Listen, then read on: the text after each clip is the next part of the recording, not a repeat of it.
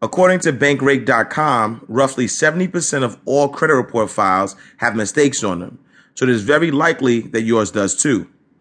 Credit bureaus also have to make sure that information reported on your credit report is verifiable to you upon request.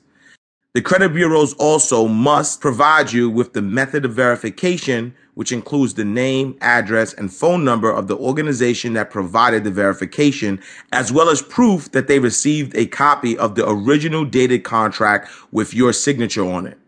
So here's the good news.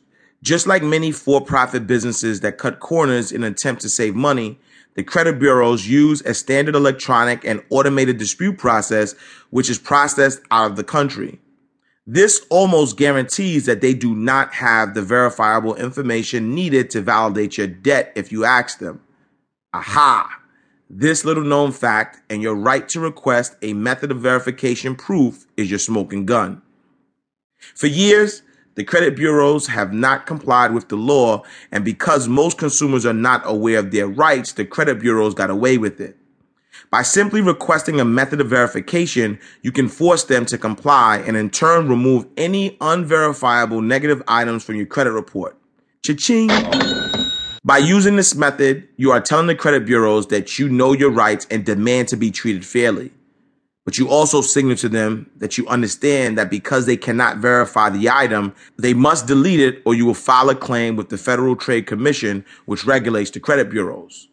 Note, you can only use the method of verification request after you send a letter of dispute to the credit bureaus and receive a verified or new information below response from them. Again, I stress never use the electronic internet dispute option on a credit bureau's website. By doing so, you give up many of your rights. In fact, in order to use the credit bureau service, you are required to agree to its terms and conditions that if a disputed item is returned verified, you have no right to redispute the item. Also remember that disputes must be sent via certified mail with delivery confirmation.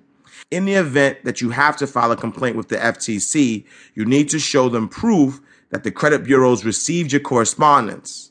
Another little known fact is that the credit bureaus would rather delete items than waste time going back and forth with the FTC. Here are the steps to remove the negative items. 1. Write a letter of dispute and send it to each credit bureau.